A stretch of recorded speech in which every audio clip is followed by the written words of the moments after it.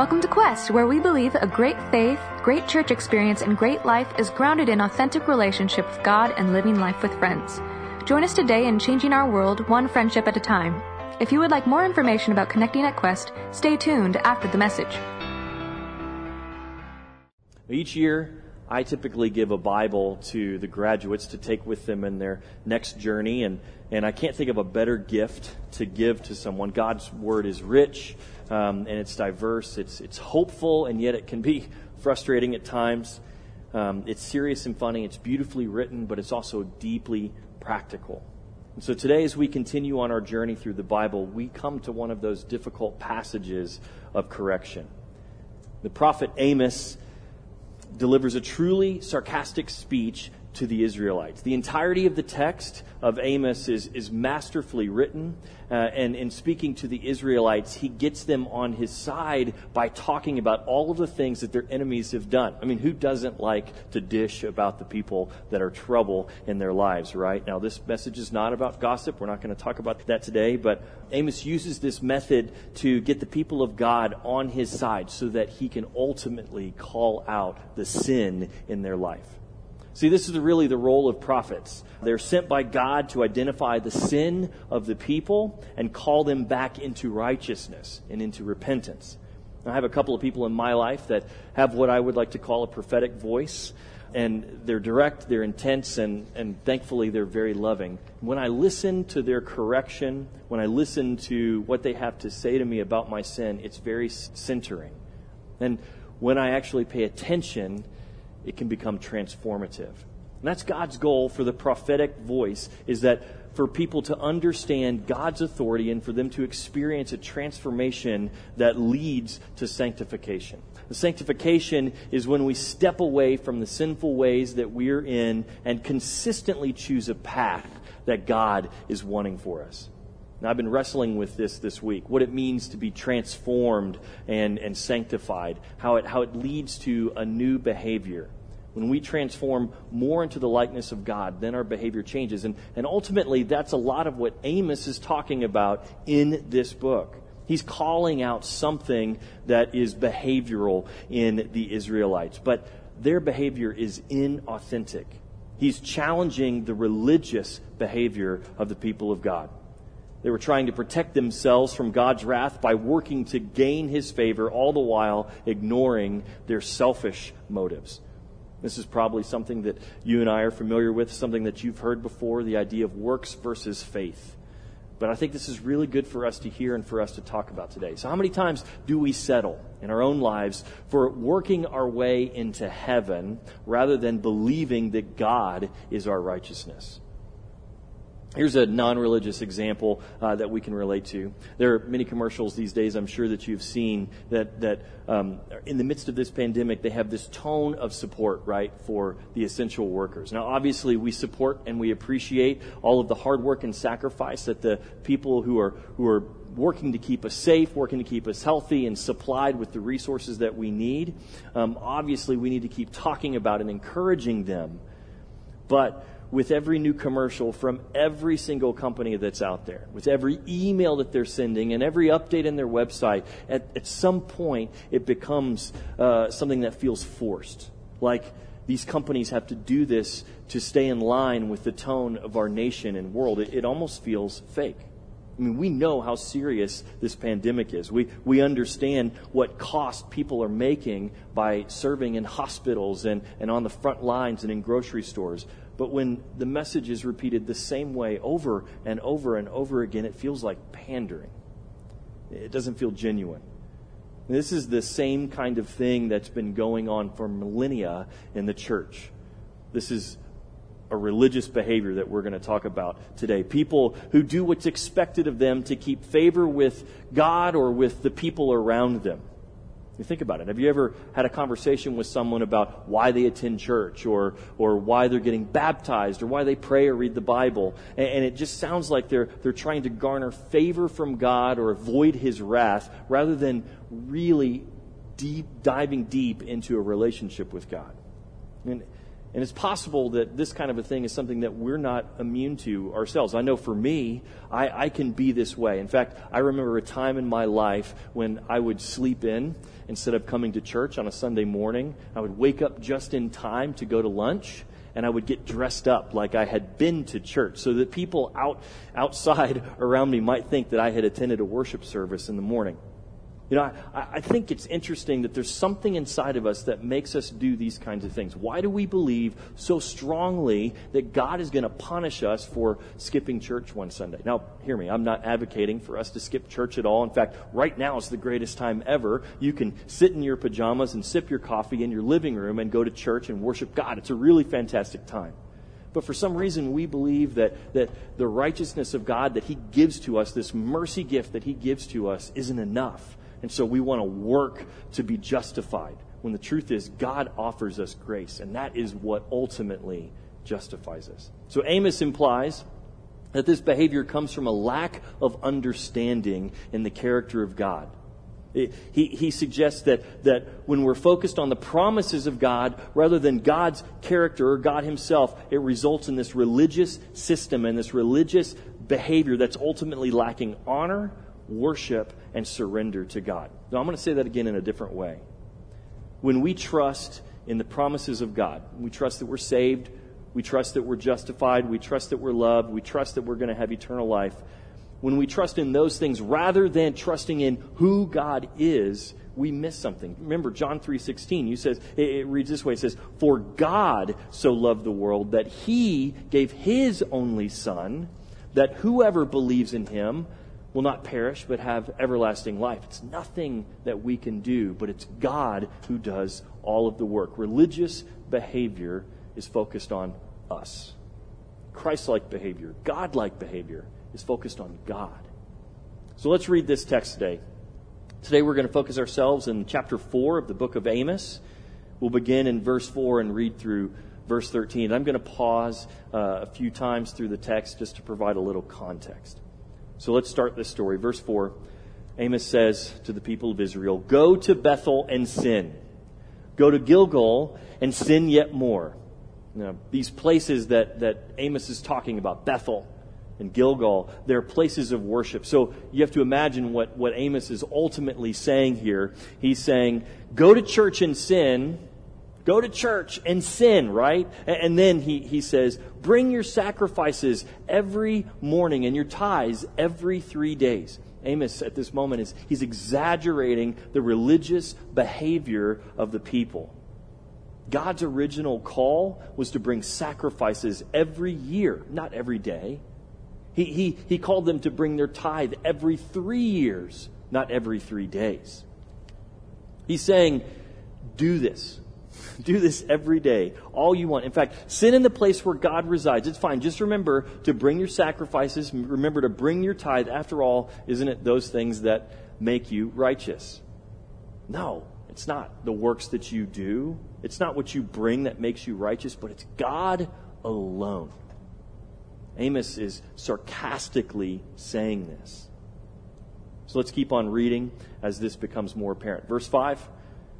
Amos says, "Burn leavened bread as a thank offering and brag about your free will offerings. Boast about them, you Israelites, for this is what you love to do, declares the sovereign Lord." Now Amos is about to change his tone here in a minute. This is when he acknowledges the authority and the sovereignty of God. Verse 6 says, "I gave you empty stomachs in every city and lack of bread in every town, yet you have not returned to me, declares the Lord. I also withheld rain from you when the harvest was still there, was still 3 months away. I sent rain on one town, but withheld it from another. One field had rain, another had none and dried up. People staggered from town to town for water, but didn't get enough to drink. Yet you have not returned to me, declares the Lord. Many times I struck your gardens and vineyards, destroying them with blight and mildew. Locusts devoured your fig and olive trees, yet you have not returned to me, declares the Lord. I sent plagues among you, as I did to Egypt. I killed your young men with the sword, along with your captured horses. I filled your nostrils with the stench of your camps, yet you have not returned to me, declares the Lord. Verse 11, I overthrew some of you as I overthrew Sodom and Gomorrah. You were like a burning stick snatched from the fire, yet you have not returned to me, declares the Lord.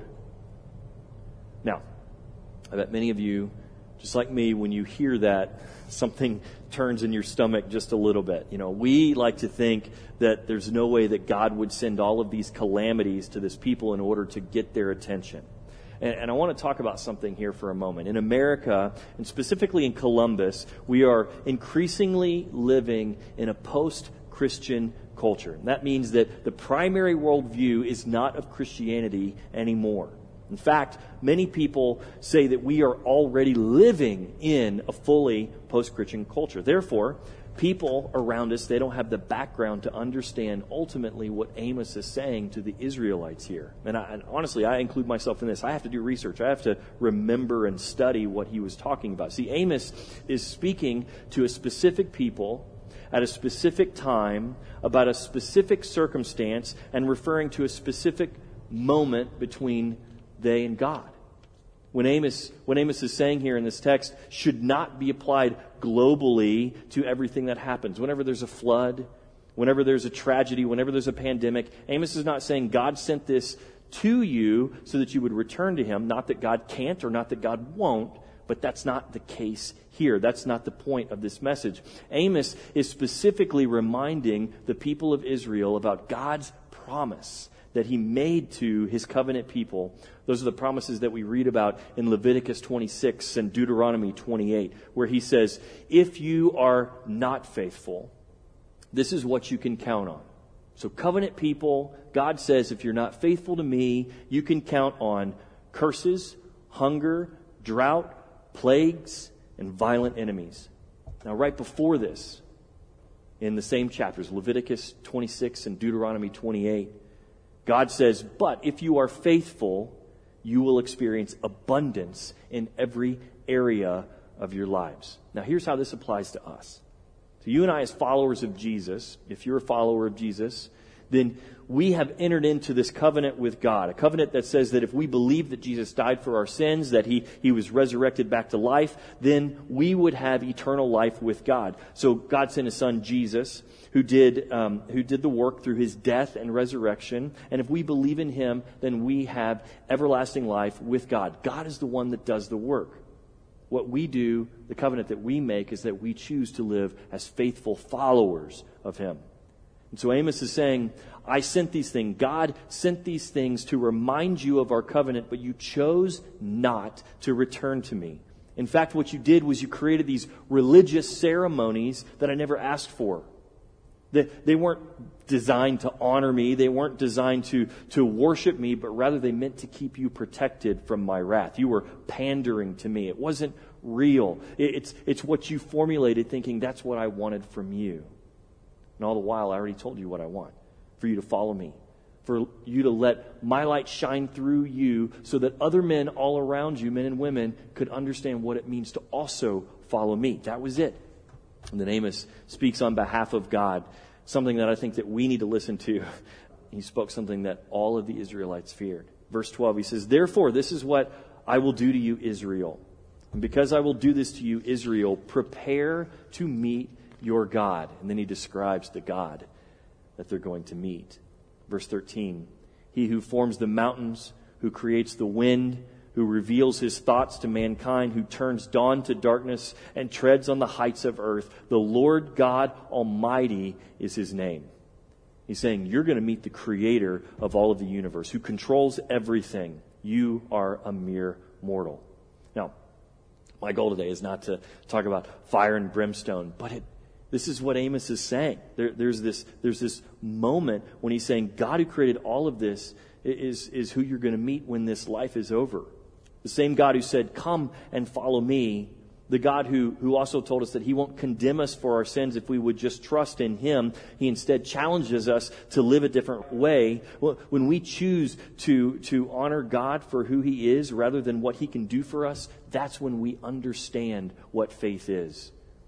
Religion says, if I do this, then you will do something for me. Worship says, God, you are great and worthy of my praise. And that's it. This is what Amos wanted the people to know. The most important thing was who God is, a God of righteousness, a God of love, a God of mercy, and a God of justice. There was a story written in the 1980 version of Our Daily Bread, a devotional that I grew up with. You may remember the story of Flight 191 that flew from Chicago to L.A.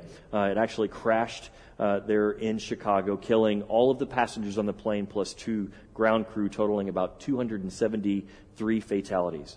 Now, one pastor tells the story of how God saved him because as he was delayed in New York from getting on the flight in Chicago, but another pastor was not. He says this, quote, I just had to let you know about one of God's great saints who ran to make Flight 191 and made it. His name was Edward E. Elliott, beloved pastor of the Garden Grove Orthodox Presbyterian Church in California. That church went on to become the Crystal Cathedral, which you may have heard of. His plane from Pennsylvania was late, and a friend who had accompanied him to Chicago said he last saw him dashing forward in the terminal to make his connection. And as I read about Pastor Elliott's fruitful ministry, the question I raised in that June devotional challenged me with new urgency. Was divine providence operating only in New York and not in Chicago? And immediately the words of my correspondent came alive. At the time, Reverend Elliott didn't know he was indeed running to heaven.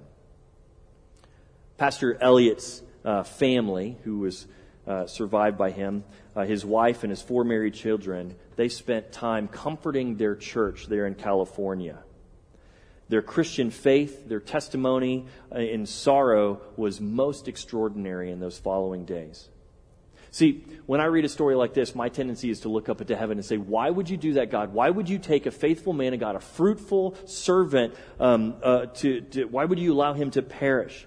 But Pastor Elliott's wife and his children came at the situation very differently. They were looking up to the heavens and they were saying, God, you are still the same. You are still worthy of our worship, no matter the circumstances, no matter our loss. You are still worthy of our worship. The sadness was still there for them. The sorrow was still very real. But the event did not change who God was. And they still chose to worship him. See, this is what Amos was calling for. He wanted the people to know the true heart of worship. That it was knowing the very character of God and believing in that rather than trusting in some religious behavior that they could do that they thought might save them. So you and I, as followers of Jesus, we're living in extraordinary times. There doesn't seem to be an earthly system that we can trust apart from gravity, right? You know, our political systems are failing. Scientific data is confusing. There are threats all around us that we can't see. So where do we turn? Can we trust God? And I want to be clear. The people that Amos was speaking to were asking that same thing. Can they trust God? But Amos was saying there's something else altogether that you need to be asking, that you need to understand. Number one, God is trustworthy. He's not arbitrary. He's not capricious. Amos wanted the people of God to ask, what can I learn from this God? How will this moment, this situation, transform me more into your likeness? See, when we choose to focus on the character of God, we come up with very different conclusions. If God is faithful, then the outcome is the same, right? Eternity with God. If God is loving, then the outcome is the same. Acceptance from God. God doesn't change ever. We should be asking ourselves how we can change to be more like God. It doesn't matter if we're in the midst of a trial or a celebration. How can we be more like God? It doesn't matter if it's fat or famine. How can we be more like God? Pandemic or prime health. How can we be more like God? That is what worship looks like. When we're always asking ourselves the question, how can we grow to become more like God? So today I want to challenge you. It doesn't matter what's happening in your world. God isn't any different because of your circumstances. God didn't necessarily send that situation to you that you're living in. And it doesn't matter if he did. Not if we're asking ourselves, how can I be more like God because of what I'm experiencing today? The truest form of worship is to be becoming more like him. That's what it means to follow him. Let me pray for us, church. Heavenly Father, we are thankful that you are exactly who you say you are. God, your character is real. We can trust in that. We know that you are loving, that you are kind, that you are merciful, that you're gracious. We know that you are righteous and that you are also a God of justice. We know that none of that changes, Lord. I pray that we might be in a posture of surrender to you so that we are the one that changes, that we might be transformed into your likeness. No matter what's going on in our lives, the good, the bad, the difficult, the easy, how can we learn to be more like you in the midst of what we're living in? So come, Holy Spirit, I pray. I pray that you would stir in our hearts and our minds ways that we can be transformed more into your likeness. Let us keep asking ourselves this question: how can we be more like you, God? We pray these things in the name of Jesus. Amen. Church, it was good to be with you. I can't wait to see you again. Take care. We hope you encountered the love of Jesus in this message. If you'd like to be a part of the ministry God is doing through Quest, whether in person or online, go to questvineyard.org for more information. If you want to worship God by supporting Quest financially, go to questvineyard.org/give. May God bless you this week as you partner with God to change the world one friendship at a time.